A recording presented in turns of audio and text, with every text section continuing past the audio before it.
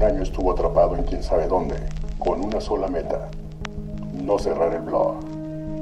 Ahora debe cumplir el último deseo de la compuerta 12 antes de su muerte: terminar la lista de podcasts pendientes y acabar con los pseudo-podcasts que envenenan los oídos de las escuchas. Para lograrlo, debe publicar más episodios, o por lo menos, mucho más seguido.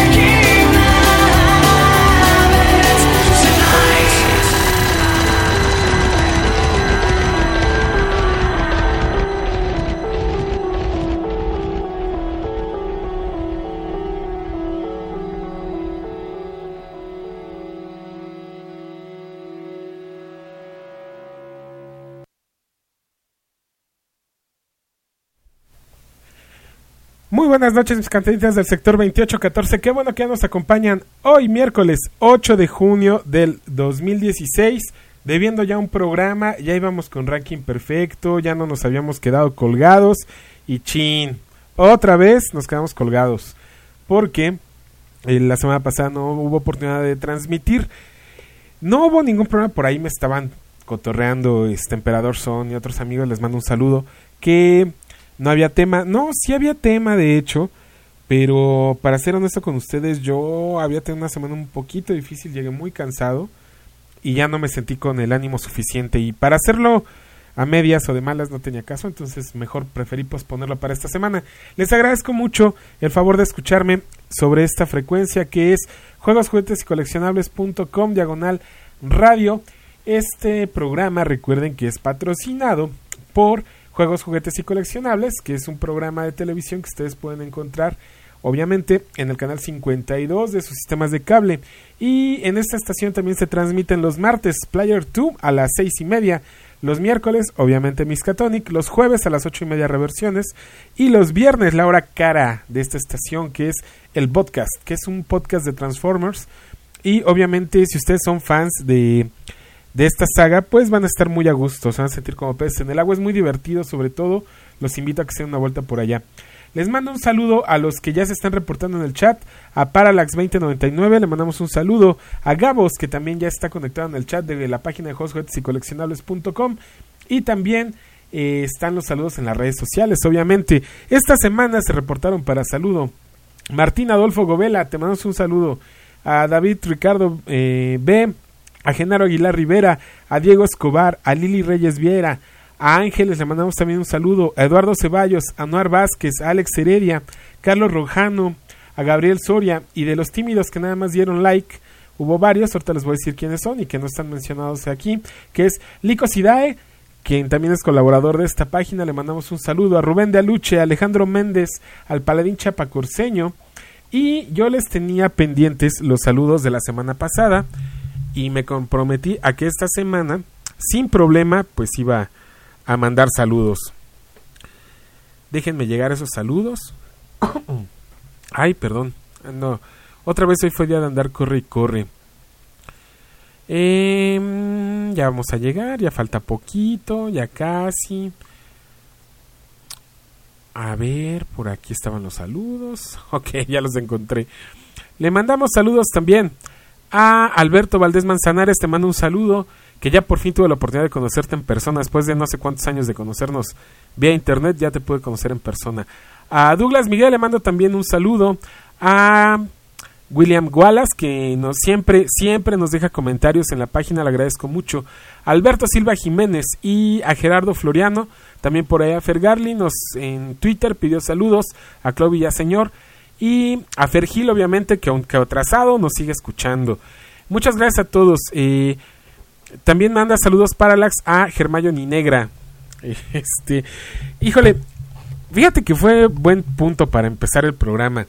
Por ahí comentaban que si sí, que si no, los debates, volaron fotos de las páginas donde escriben en los libros J.K. Rowling, la escritora de Harry Potter, donde escribe a Hermione que si era negra, que si no era negra. Bueno, yo pienso que lo que está logrando J.K. Rowling es que todos tengan la atención ahorita en su obra de teatro. Siento que fue una estrategia comercial genial el cambiarle racialmente al estándar que ella había dado para Hollywood de Hermione, y pues logró el objetivo. Todos están hablando de ese tema, acerca de Hermione. Bueno, pasando a otros temas más interesantes y menos tristes que hablar de situaciones raciales. Bueno, y hablando de situaciones raciales, esta semana, o más bien la semana anterior, fue nos dejó Mohamed Ali. Mohamed pues es el único hombre que ha derribado a Superman en una pelea 12 rounds en los cómics. Entonces eso también está interesante. Bueno, antes de Doomsday, ¿verdad? Después llegó Doomsday a quitarle el título a Mohamed Ali. Le tocó doble saludo a Gabriel Soria, me está diciendo por acá. Bueno, pues sí, nada más Doomsday y Mohamed Ali, conocido con su nombre cristiano como Cassius Clay, fueron los únicos capaces de noquear a Superman. Y la semana pasada pues se hizo uno con la fuerza, pasó a mejor vida. Todos sabemos que tenía Parkinson. De repente entró en un estado muy grave y pues ya no pudo salir de su crisis. Ese yo creo que es el tema menos agradable de la semana. Pero, ¿qué pasó? Ustedes ya leyeron DC Rebirth, ya les di chance, ya más o menos el miércoles, el último programa en la noche, lo estuve dejando, más o menos les expliqué de qué trataba.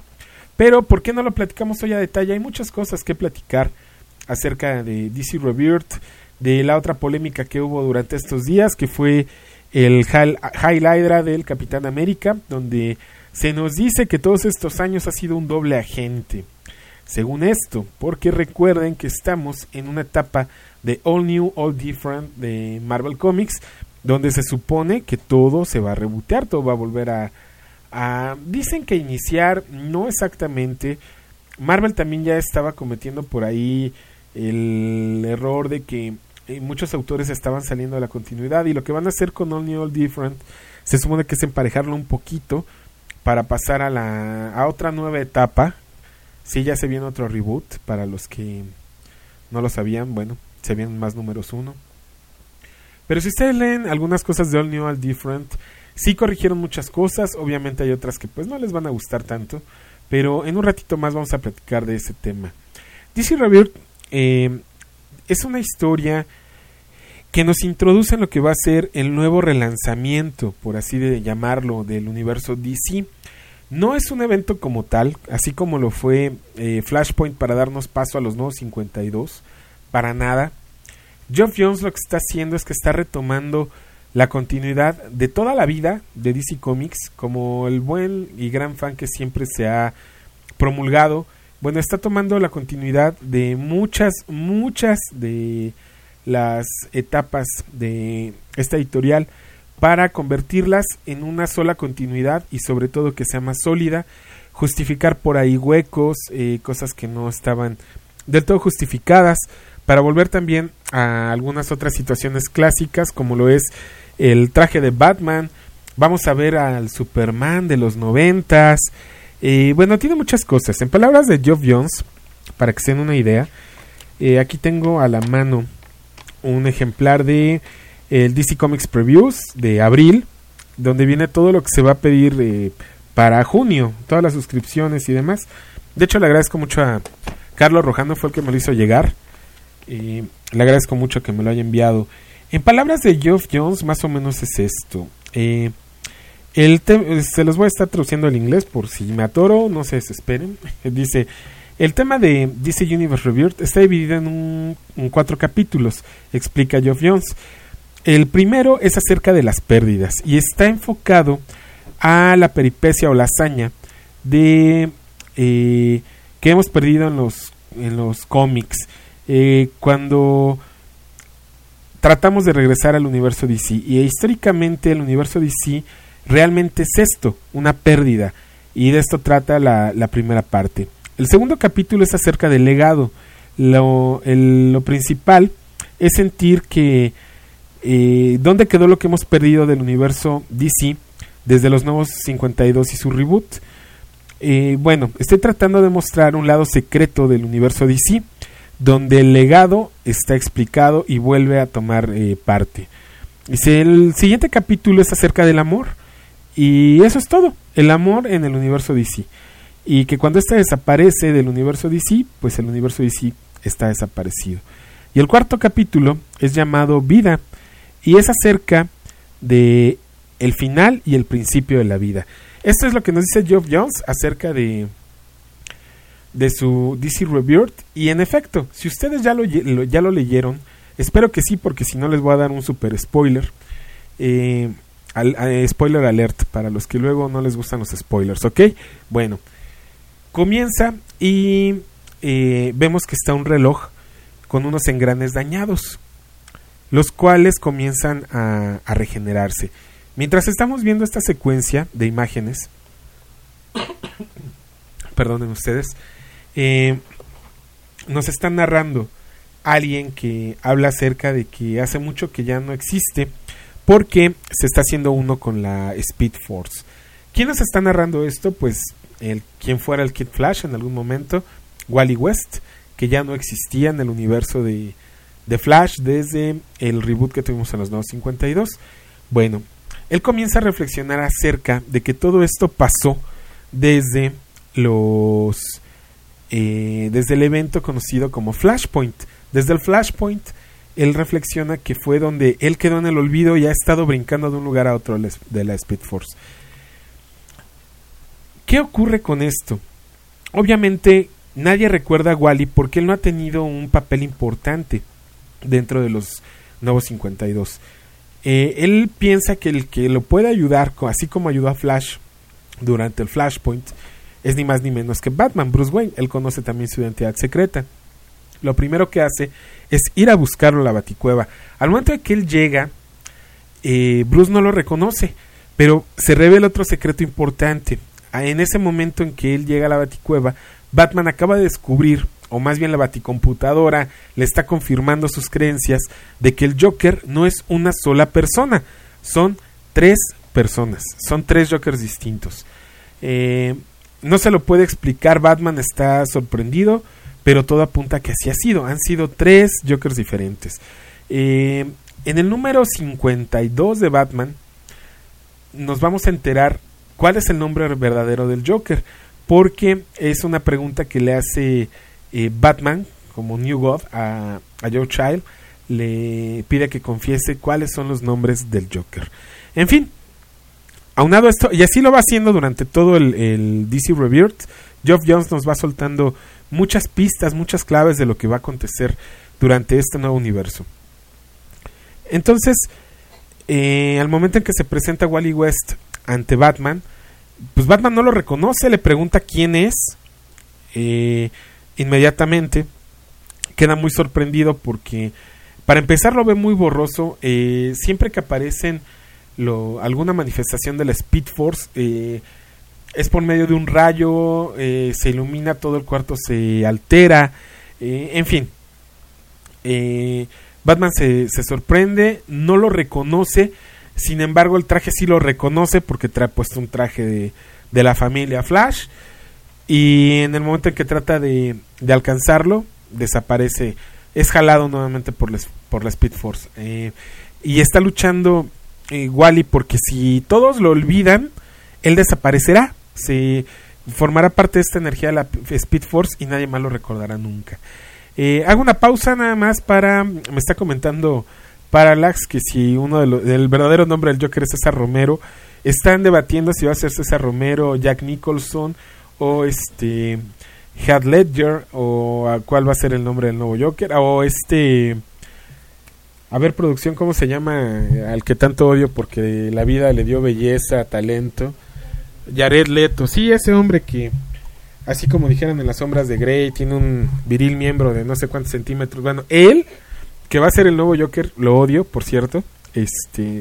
Ya dije que odio a Jared Leto. Ok, bueno. Bueno, están debatiendo si se va a ser el nombre. Le mandamos también un saludo a Torjo Sawa, que dice que si el nombre real del Joker es Mark Hamill o Jack Napier. Bueno, esa sería otra de las opciones, ¿no? Torjo, muchas gracias por escucharnos. Qué bueno que ya te estás reportando por acá. Bueno, esto es lo que pasa hasta este punto del DC Rebirth. Hay más situaciones, obviamente, como les comentaba. Wally nuevamente es jalado por la Speed Force, sigue errante de una época a otra, o por lo menos él lo comenta así. De hecho, también hace por ahí una comparación a lo que le está pasando, una reflexión que es muy similar a lo que le pasó a Batman o a Bruce Wayne cuando fue alcanzado por el rayo Omega de Darkseid en la crisis final. ¿Lo recuerdan? Hay varias reflexiones ahí que los que han sido fans de Hueso Colorado, y digo los que han sido porque pues también sería colgar una medalla que no. Las historias de DC siempre me han llegado muy a destiempo. Nunca, creo que Los Nuevos 52 es la única etapa que he leído en su momento. Todo lo demás de DC lo he leído muy muy a destiempo. Bueno, y La Muerte de Superman obviamente, pero pues esa no cuenta, esa es de chocolate porque todos la leímos en el momento en que ocurrió, ¿no? Entonces, Wally, errante dentro de la Speed Force, lo que continúa es que se le ocurre que quién más lo puede reconocer, pues obviamente ni más ni menos que así traigo la memoria, el primero que se le ocurre, por ahí nos dan un flashback por cierto, de quién fue Wally West, de cómo se accidentó, al igual que Flash. Fue un caso en 1,000,000, pero fue el mismo accidente, rayos químicos, y obtuvo el poder de la Speed Force. Por ahí se dice que bueno, pues la Speed Force tiene una voluntad que fue la que de cierta manera seleccionó a Wally, ¿no? Ya después Wally pues formó parte de los Titanes. Después ya sabemos que en la crisis, cuando murió Barry tratando de vencer al tiempo, girando en sentido contrario, pues murió Barry, ¿no? Y él se convirtió en el nuevo Flash. En homenaje pues obviamente usó el mismo traje que había usado Barry. Bueno, pues es el traje que portó Wally durante mucho tiempo. Y también nos ponen en contexto de lo que fue el Flashpoint, ¿no? Y aquí es donde termina el capítulo 1, que es acerca de la pérdida. Así se llama, pérdida o perdido, de acuerdo a cómo lo traduzcan. Y bueno, lo siguiente que a él se le ocurre es ir a buscar a alguien que sea lo suficientemente viejo para recordarlo. Entonces, ¿a quién creen que se le ocurre buscar? Pues a un miembro de la Justice Society, ya bastante decrépito. Él dice que si nació en 1917, pues está tan loco que obviamente debe acordarse de Wally en alguna forma, pero no lo logra.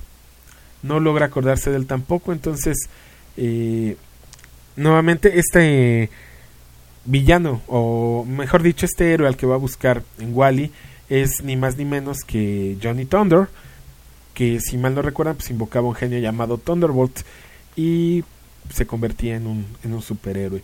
Tampoco recuerda a Wally, por lo que el Speed Force lo absorbe nuevamente.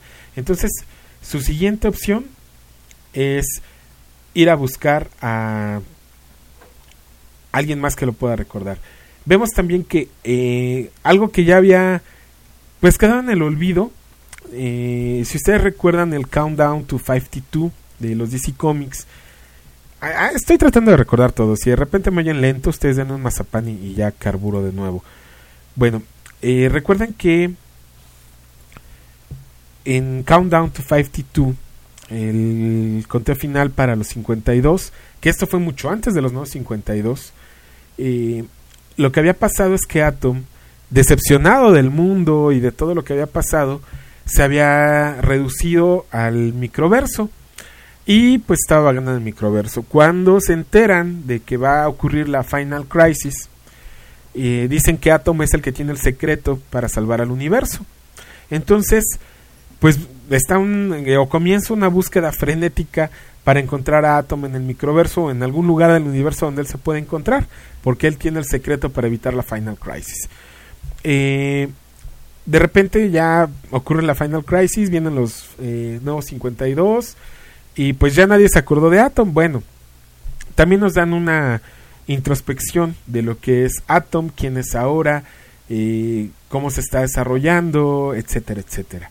Y también nos presentan a la nueva guardiana del sector 2814 de los Green Lanterns, que es una mujer. Y ahorita les voy a dar el nombre. Ese spoiler viene hasta el final. Vemos también que alguien está persiguiendo a Pandora. Pandora, si ustedes recuerdan, es la que ocasionó el Flashpoint. Esta villana que de repente misteriosa que apareció, que ninguno de nosotros sabíamos quién era. Bueno, aparece Pandora perseguida por alguien. Prácticamente su orgullo le está diciendo que no le importa que la mate. A final de cuentas, lo único que va a hacer al matarla es comprobar que es el monstruo que siempre se pensó que era. Y vemos que es desmaterializada, tal cual habían desmaterializado a Rorschach al final de Watchmen. De la misma forma, cuando ustedes recordarán que el Doctor Manhattan tenía esa capacidad de separar los átomos o atacar cuerpos humanos con taquiones. Ese efecto de taquiones es lo que vemos exactamente al final del capítulo 2 de Legado, que es lo que le pasa a Pandora. Bueno, continúa la travesía de Wally durante el Speed Force y va a la isla de Wonder Woman, a la isla de las Amazonas, pero pues únicamente se llega para encontrarse con el secreto de que tiene un hermano gemelo, Wonder Woman, llamado Jason, y es ni más ni menos que hijo de Darkseid. También ahí es la revelación que tenemos. Obviamente Wally queda muy sorprendido, brinca a otra línea temporal donde están tratando de encontrar los restos de Superman, porque Superman está muerto. Para los que no han leído los últimos números de la Liga de la Justicia, bueno, se sabía que esto iba a pasar. Obviamente el que está muerto es el Superman de los Nuevos 52. Todos los héroes pues están muy conmocionados por esto que está ocurriendo. Y también vemos ahí que hay un pequeño flashback acerca del amor, y los dos personajes que ponen como ejemplo pues es Oliver Queen y la mismísima Black Canary. Vemos que Oliver Queen ya tiene todo el aspecto de Arrow, del de la serie de televisión. Lo han rejuvenecido mucho. Bueno, tienen que leerlo, pero sin embargo también comenta que desde los Nuevos 52, como nunca se volvieron a encontrar, como nunca fueron pareja, ellos tienen ese sentimiento de pérdida y no saben por qué. Wally ya reflexionó que algo pasó en el Flashpoint, alguien intervino y les robaron 10 años. 10 años de historia son los que están perdidos durante esta etapa. De repente, las viñetas nos trasladan ni más ni menos que algún pueblo perdido de esos tipo granja de los Estados Unidos, y aparecen ni más ni menos que Clark Kent y Lois Lane, pero no los que nosotros habíamos visto en los Nuevos 52. Resulta que este fue el Superman que murió en los años 90. O sea que es otro Superman completamente. Ya se ven bastante maduros ambos, tienen un hijo y están escondidos del mundo. Sin embargo, aparece el Espectro y bueno, no es el Espectro, es Mr. Ox, que por ahí hay un digamos que se tiene la teoría, porque todavía no está revelado en los cómics, de que Mr. Ox es ni más ni menos que Ozymandias. Y si esto es cierto, entonces sí, desde que iniciaron los Nuevos 52 ya tenían ideado todo este plan del DC Rebirth y de todo lo que venga, porque Mr. Ox es ni más ni menos que el mentor de Superman durante los Nuevos 52. Y bueno, él aparece ante Clark, le dice que su hijo está creciendo, que lo cuide mucho, le dice que él sabe que es Superman y que tarde o temprano fue el Superman caído, pero pues tendrán que rendir cuentas. La imagen se traslada, recuerden que esta historia es la del amor, a donde vemos a Arthur y a Mera, obviamente pues Aquaman, y no, el mal chiste Aquagirl, no, a su novia Mera, donde pues le pide matrimonio. Lo siguiente que se le ocurre a Wally West pues es ir a buscar a su exnovia, o bueno, la que fue su novia, Linda. Dice que ahí no va a haber falla, cuando él la encuentre la va a reconocer, y es todo lo que él necesita para que la Speed Force lo suelte y pueda materializarse de nuevo de manera humana. Aparece ante Linda y ¿qué creen? No lo reconoce. Entonces en ese momento, con más fuerza, es absorbido por la Speed Force y termina el capítulo del amor. Es enviado inmediatamente a Gotham City. Después también es enviado a en otro momento en línea temporal con Constantine y con Swamp Thing. Sin embargo, aquí nos enteramos que Abby Arkane está perdida. Bueno, mil cosas por el estilo. Aparece ante Cyborg, ante Dick Grayson. Resulta que nadie reconoce a Wally West.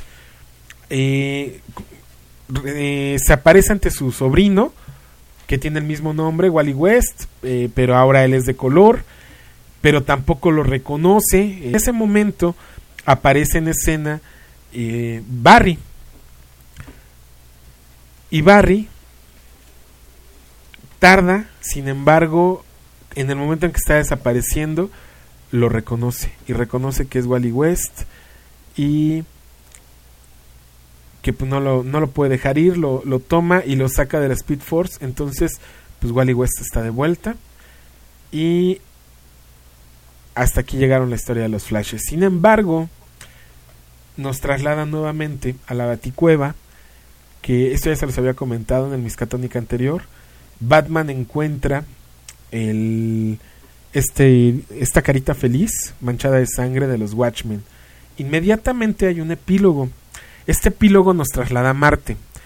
Si ustedes recuerdan, al final de Watchmen, de hecho no es al final, hay un momento en la historia donde él está muy conflictuado con Silk Spectre, y es cuando Silk Spectre va y para olvidarse de su frustración, bueno, pues se da un revolcón ahí con Nighthawk, y bueno, ya saben lo que pasa, la canción de tema que todos olvidan, en fin, ya ustedes recordarán lo que pasa ahí en Watchmen, en la película, que es tal cual lo que pasa en el cómic. Se siente conflictuado, escapa a Marte, y ahí es donde comienza a hacer toda su reflexión acerca de la humanidad, de por qué él tiene que corregir lo que está pasando en la humanidad, por qué tiene que ver a Ozymandias, todo este rollo, ¿no? Bueno, y en Marte vemos cómo aquel reloj del principio de la historia, que estaba dañado, comienza a ser reconstruido parte por parte, hasta que en la última viñeta se convierte exactamente en el mismo reloj de Watchmen. Y aquí termina DC Rebirth, el cual, pues el escritor es Geoff Johns, pero cuenta con el arte de los más, yo creo que los mejores de DC, por ejemplo, Gary Frank, Ethan Van Sciver, Ivan Reis, que ustedes saben que wow, y con Ivan Reis se ha encargado de la parte del revamp de Aquaman, se encargó también de todo lo que fue el revamp de Green Lantern, desde el Rebirth hasta lo que fue The Blackest Night.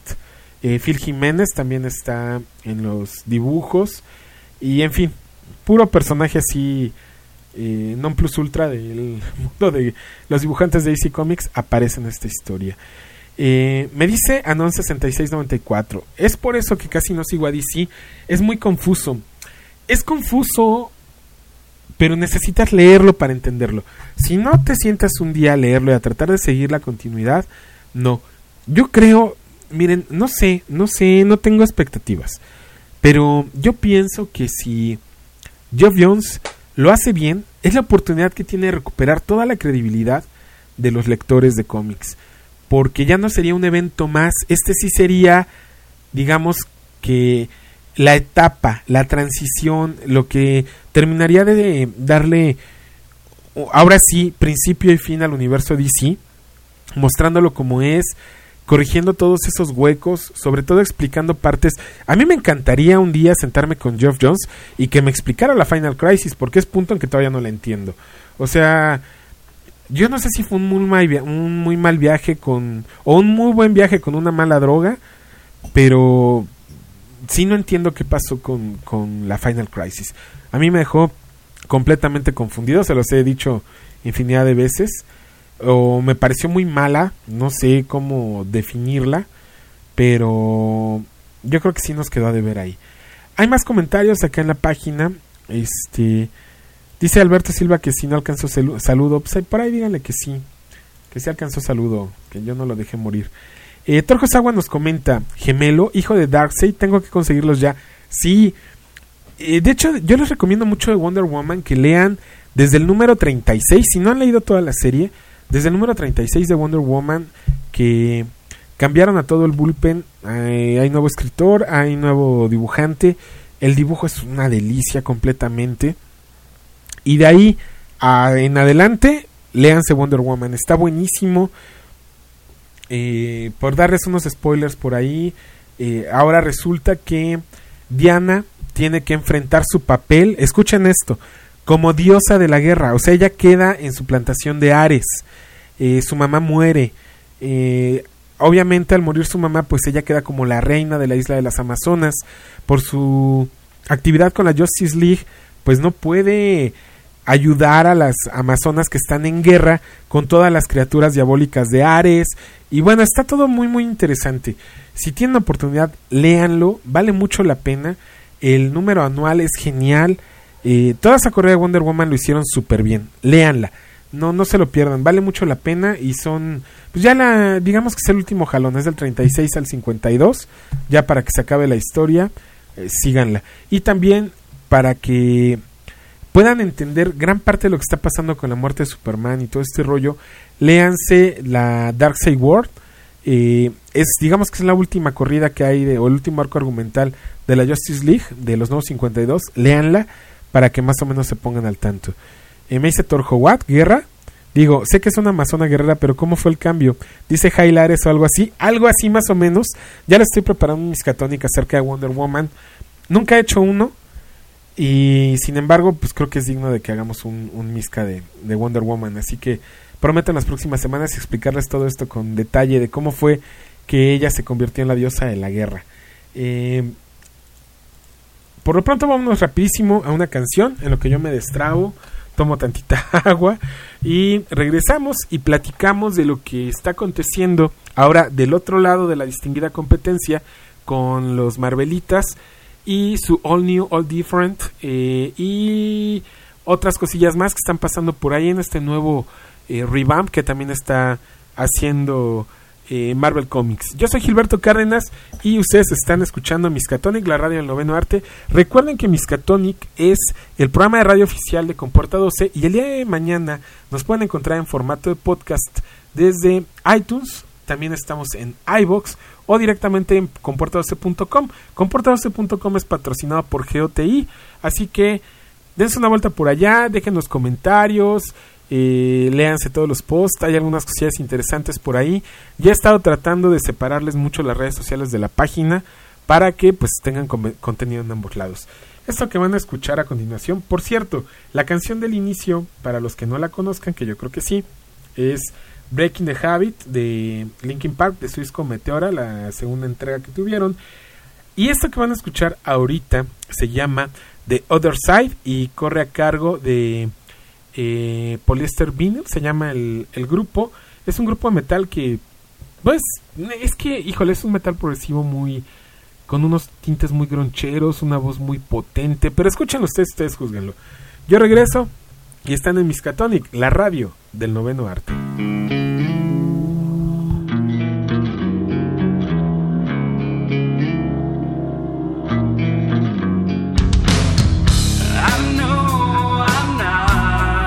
Now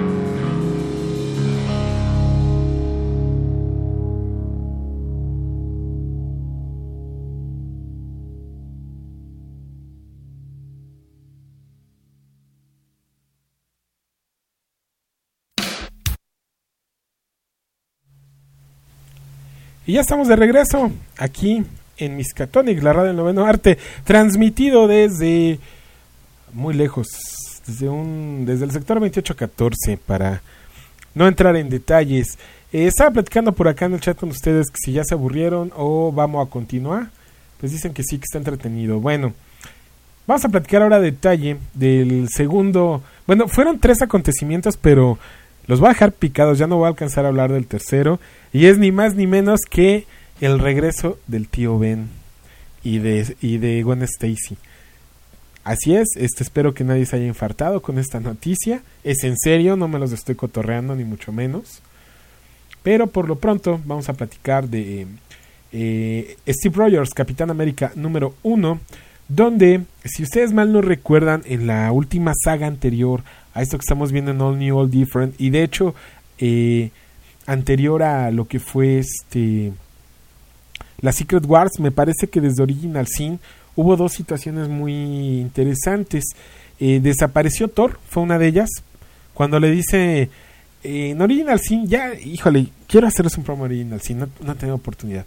En Original Sin, cuando Nick Fury se pone a darles los secretos a todo mundo al oído, de hecho no nos enteramos de ellos, Thor desaparece.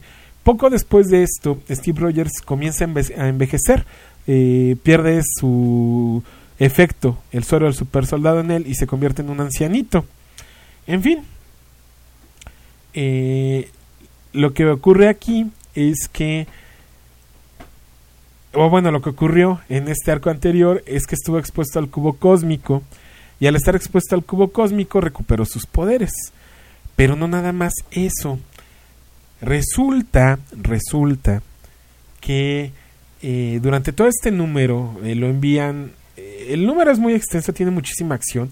De hecho, sí se los recomiendo.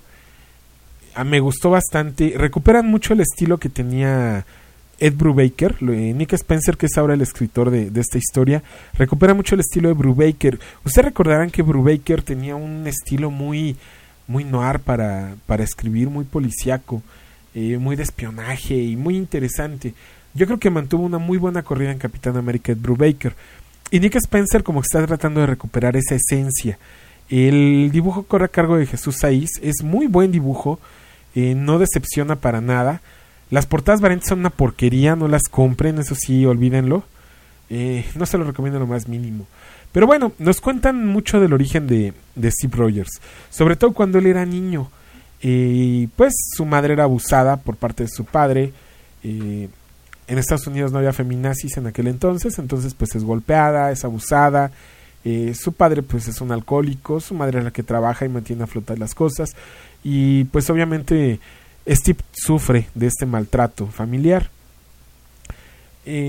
Todo esto nos lo narran porque tiene que enfrentarse a un grupo de muchachos que han sido recientemente agregados a las nuevas células de Hydra.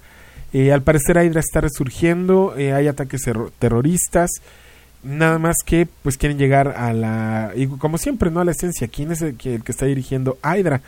Entonces prácticamente la mitad del número se nos va en el Capi América tratando de llegar a un chico que está a punto de inmolarse en un tren de alta velocidad. Y pues también aprovechan para contarnos la historia de este chico, que cómo fue que llegó a Hydra.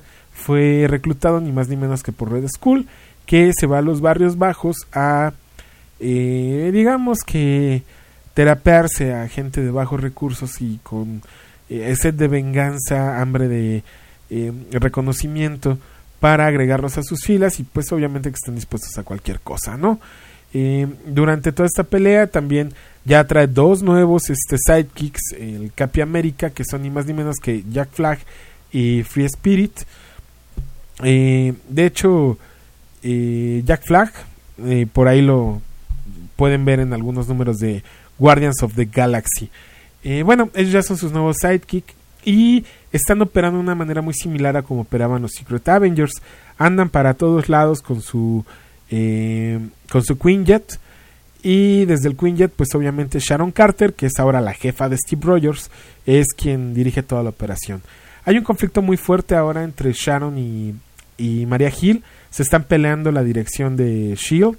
Resulta que Maria Hill va a ser juzgada por crímenes de guerra, por todo lo que ha pasado en las últimas, digamos que en los últimos eventos de Marvel. Entonces la van a someter a un juicio militar y por crímenes de guerra. Y pues si le pasa algo a Maria Hill, definitivamente quien va a quedar como jefa pues va a ser Sharon Carter. Otro que regresa es ni más ni menos que, ¿quién creen? ¿Se acuerdan del sidekick de Hulk? ¿Lo recuerdan? Sí, a Rick Jones. Bueno, pues ya está de vuelta, no andaba muerto, estaba de parranda. Hasta donde yo me acordaba, Rick Jones había muerto durante la World War Hulk a manos de Miek, esta cucaracha repugnante sacada de las historias de Kafka, o de la mente torcida de Kafka.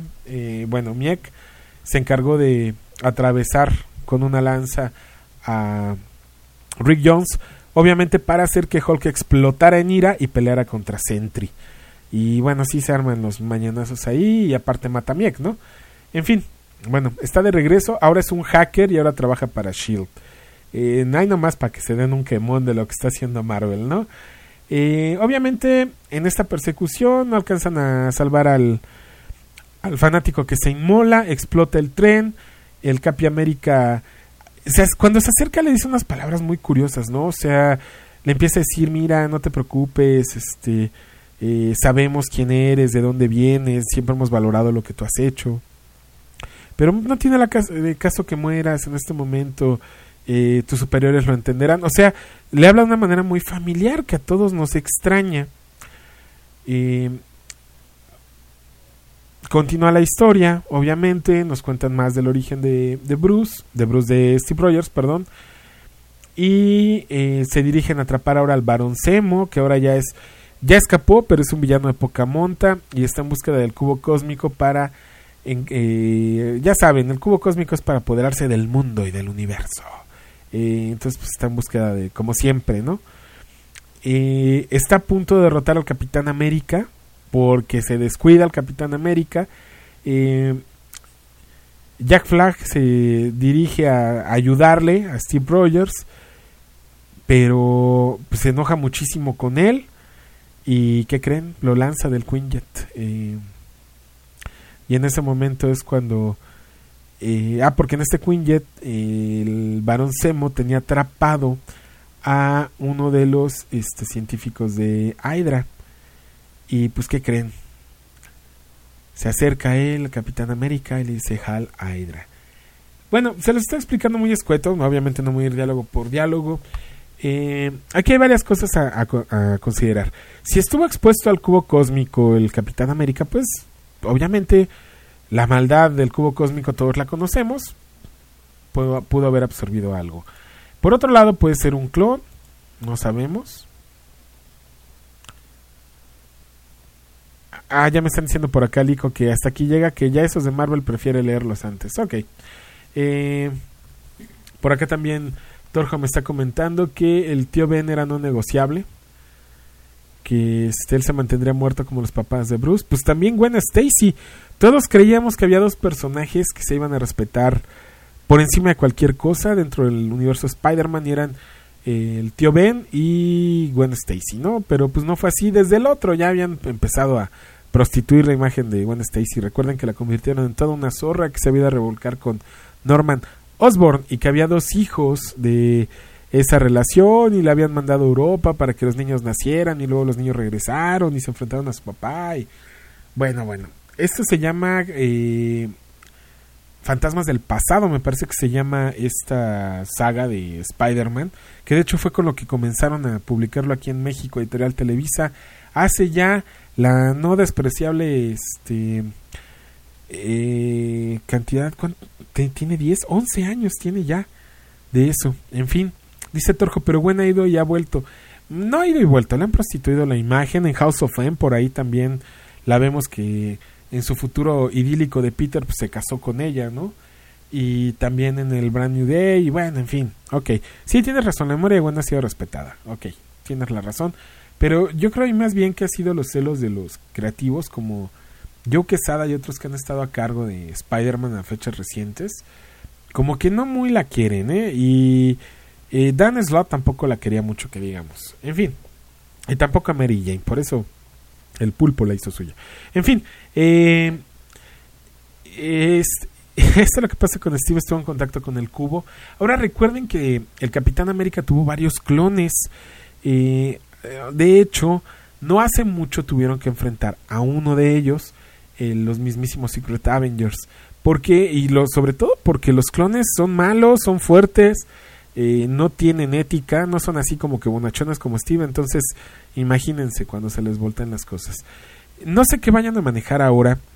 También recuerden cómo renació el All New, All Different, o sea, cómo renació el universo Marvel.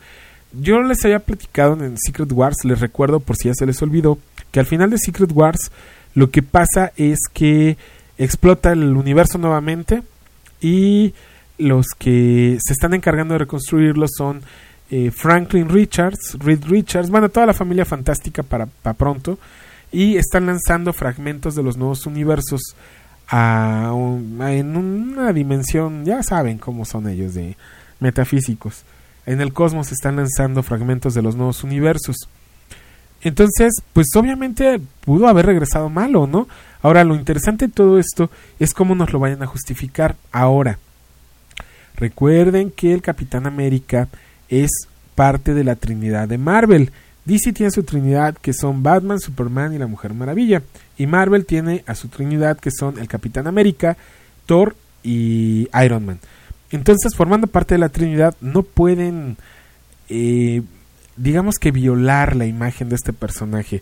Algo está pasando por ahí, nos vamos a enterar muy pronto, o le inyectaron algún suero de esos demoníacos con nanotecnología que le afectaba cuando bebía Coca-Cola o algo así se les va a ocurrir, ¿no? Así que no se preocupen por eso. Me preocupa más el lado de Spider, porque Spider sí ha sido más violado a últimas fechas. Superior Spider-Man no fue cualquier cosa, ¿no? Yo sí supe de 2 o 3 fans que se revolcaron en el piso llorando amargamente la pena y de que ahora el nuevo Spider-Man pues fuera el Doctor Octopus, ¿no? O sea, mucha gente no le simpatizó eso de ver a Otto Octavius manosear a Mary Jane. O sea, fueron cosas que mucha gente no le simpatizaron, ¿no? A los fans más conservadores, por llamarlos de alguna manera, ¿no? Sin embargo, eso no significa que pues no, en esta etapa abusen de ello. De hecho, también estuve leyendo otras historias, no les voy a platicar mucho de ellas, pero sí les voy a comentar algunos puntos. Sí estuve leyendo la serie Spider-Man del All New, All Different. Pues prácticamente ya Miles Morales es como su sidekick, ya aparecen para todos lados juntos. Otra serie que estoy leyendo del All New, All Different es Thor. Ahora, para los que no lo sepan, Thor ya es esta Jane Foster. Tiene cáncer, por cierto, y entonces en las mañanas, mientras no porta el Mjolnir, pues tiene que estar recibiendo quimioterapias. Y por otro lado, cuando necesita el universo que surja una heroína, pues toma el Mjolnir y ya no tiene cáncer. Y está medio extraño eso. Resulta también que en el universo de Thor están reconstruyendo mucho las cosas. Están buscando a Thor porque no saben en dónde está. Es una de las misiones que tienen los asgardianos. Odín está molesto y está encerrado. Tiene meses que no le da la cara a los asgardianos. Tienen prohibido viajar a Midgard, cualquier asgardiano. E incluso en algún momento le va a pedir a Heimdall, Jane Foster convertida en Thor, que le permita abrir el Bifrost para viajar a Midgard. No se lo permite. Están, digamos que en veda, ¿no? Y por otro lado vemos que Loki también ya ha regresado en una versión mucho más mala que de costumbre. Y está por ahí interesante. Ya les platicaré qué onda a detalle con el Thor de All New, All Different. Otro que me gustó fue Old Man Logan. Si tienen oportunidad, léanlo. Está bastante interesante. Yo pensé que no me iba a gustar. No, sí, está bastante bien Old Man Logan de All New, All Different. Aunque ahora hay una nueva Wolverine que es una chica y le hace ver su suerte. Pero chéquenlo, está bien. Otro que también es digno de leerse es Daredevil de All New, All Different. Vale mucho la pena. Pero en particular hay uno que sí quiero recomendarles y no se lo deben de perder. Sobre todo si están interesados en lo que se viene en el universo cinematográfico de Marvel. En el MCU, llamado por muchos. y es ni más ni menos que Doctor Strange. Doctor Strange, bueno, les aclaro de una vez, es dibujado por Bacalo. Si no les gusta el dibujo de Bacalo, olvídenlo, no les va a gustar Doctor Strange. Sin embargo, es una gran historia, sobre todo como lo están manejando. Nos están recontando sin violarlo, obviamente, sin abusar de nuestro dinero y de nuestro cariño a los personajes. Están recontando su historia. De hecho, viene un origen narrado en las primeras páginas, que es tal cual el origen del Doctor Strange. No alteraron nada. Y en esta nueva historia, pues se está enfrentando a varios seres, como siempre, del mundo de la magia, ¿no? Léanlo, está muy interesante. El único pero que le pueden poner pues es el dibujo de Chris Bacalo. A mí me gusta, pero si es complicado, de pronto te tardas mucho en leer un cómic de Bacalo en lo que identificas la viñeta de qué se trata. Y más cuando nada más está usando un limitado número de colores, te lo complica mucho. Pero no por esto deja de ser una propuesta maravillosa lo que hay ahorita en Doctor Strange. Se los recomiendo muchísimo, sobre todo porque a lo que he visto de los avances de la película, a lo que por ahí en la Deep Web se ha filtrado un poquito de la película, es muy parecido a lo que está en el cómic. Entonces vale la pena. Esto es All New, All Different. Hasta el momento es lo que yo he estado leyendo. De lo que ha salido, para los que no se han enterado, que yo creo que sí, ya todo el mundo lo sabe, Editorial Camite está republicando a las Teenage Mutant Ninja Turtles. Esa es una noticia que a mí me puso muy contento, porque yo estaba muy deprimido en cuanto a leer cómics, porque pues me volvieron a cancelar otra serie, ¿no?, que yo quería. Esto debido a que Bruguera pues pasó a mejor vida, ¿no?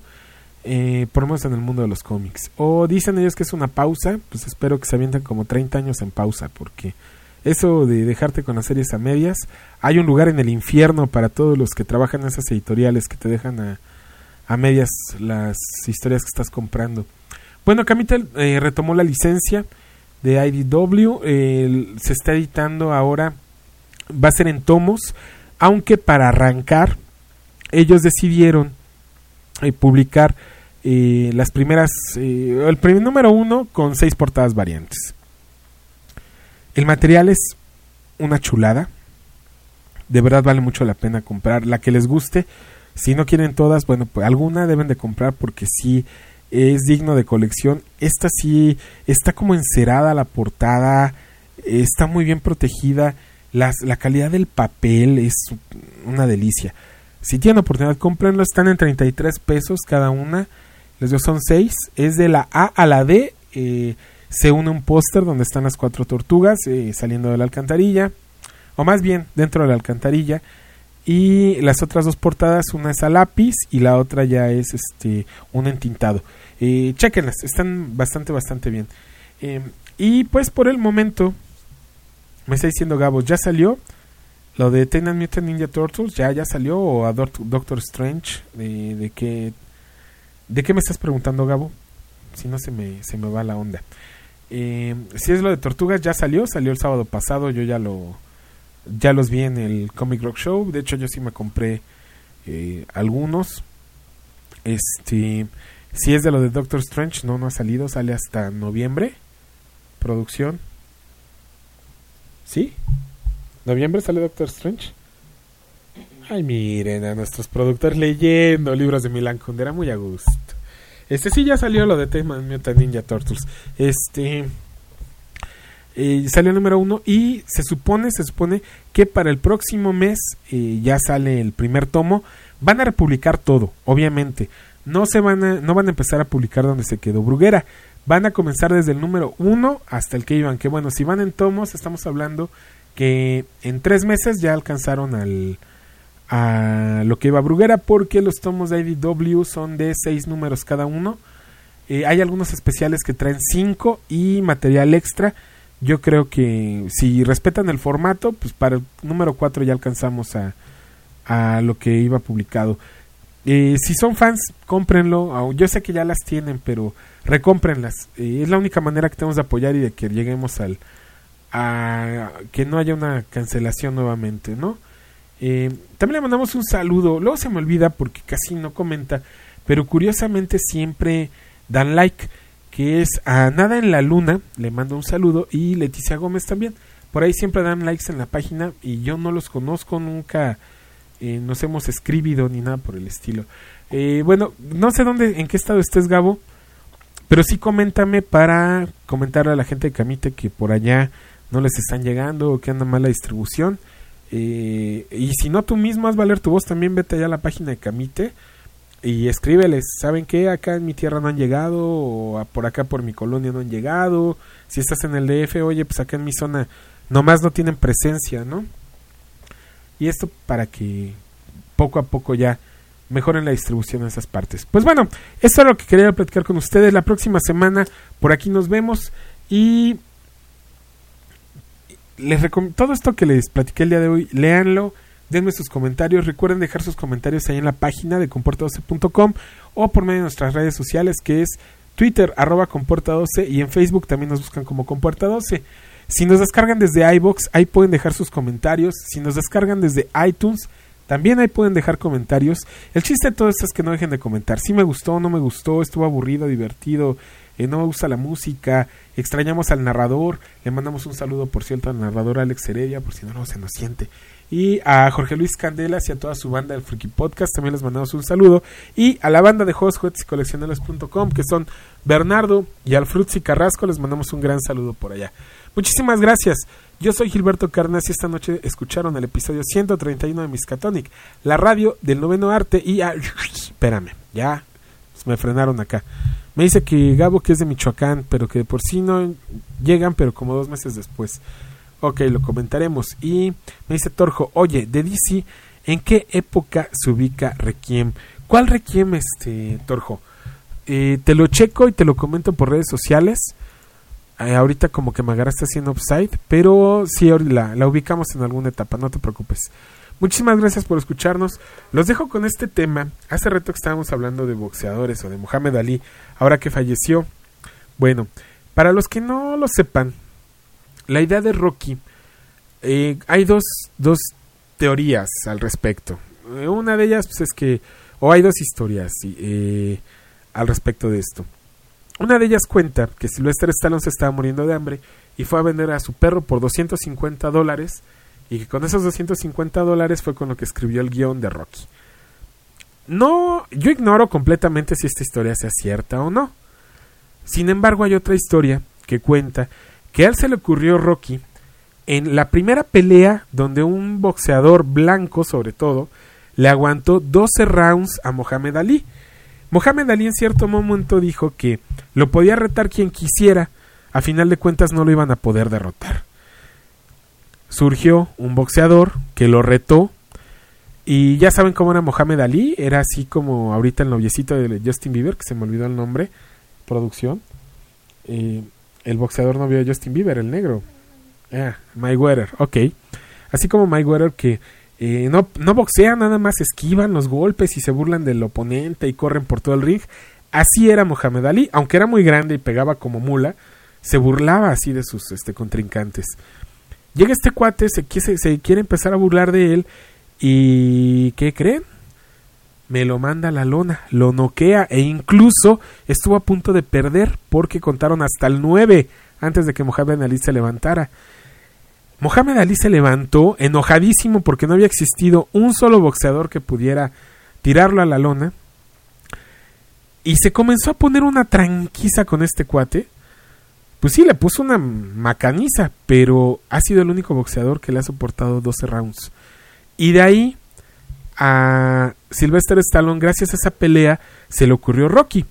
Esa es la otra historia que hay respecto a cómo surgió Rocky. Y no está muy salida de contexto, porque si ustedes ven Rocky 1, Apollo Creed es como una parodia de lo que fue Muhammad Ali. Y pues bueno, Rocky es aquel retador. Así es la historia también en Rocky. Aprovechando que se venía el 200 aniversario de los Estados Unidos, Apollo Creed aprovecha y dice que va a pelear con cualquiera que lo rete para el campeonato, y que si lo gana, el campeonato es de él. Entonces Rocky aparece y lo reta, y pues bueno, ahí viene ya el resto de la historia del sueño americano. Y esta canción que les voy a poner a continuación es de Robert Tepper, es del año del 86, de Rocky 4, y es cuando Apollo Creed muere. Rocky para... no sé por qué hacían siempre esto. Llenos de ira tomaban el auto y se iban a toda velocidad por alguna carretera de los Estados Unidos. Esto es lo que hace Rocky, y este es el tema que se escucha de fondo, que se llama No Easy Way Out. Con este me despido y nos vemos la próxima semana. Gracias por favorecernos al escucharnos.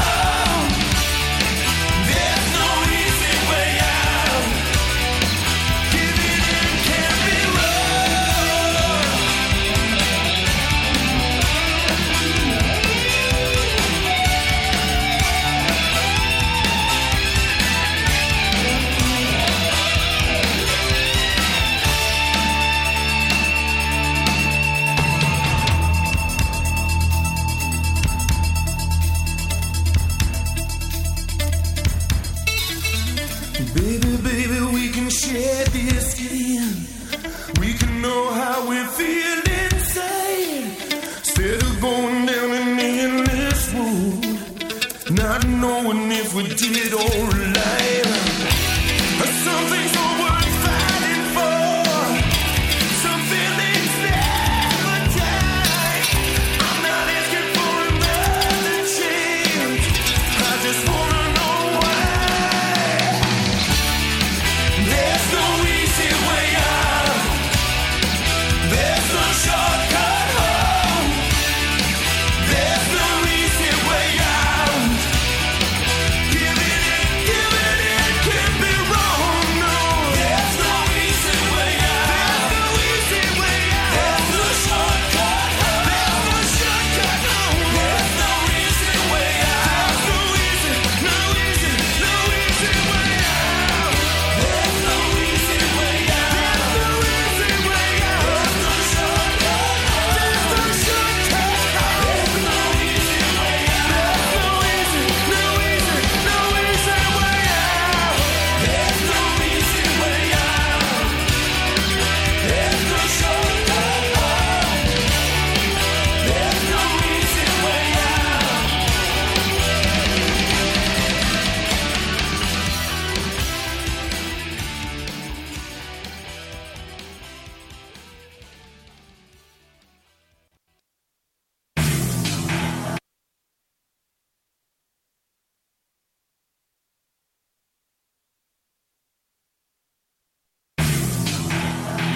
Miskatonic, la radio del noveno arte.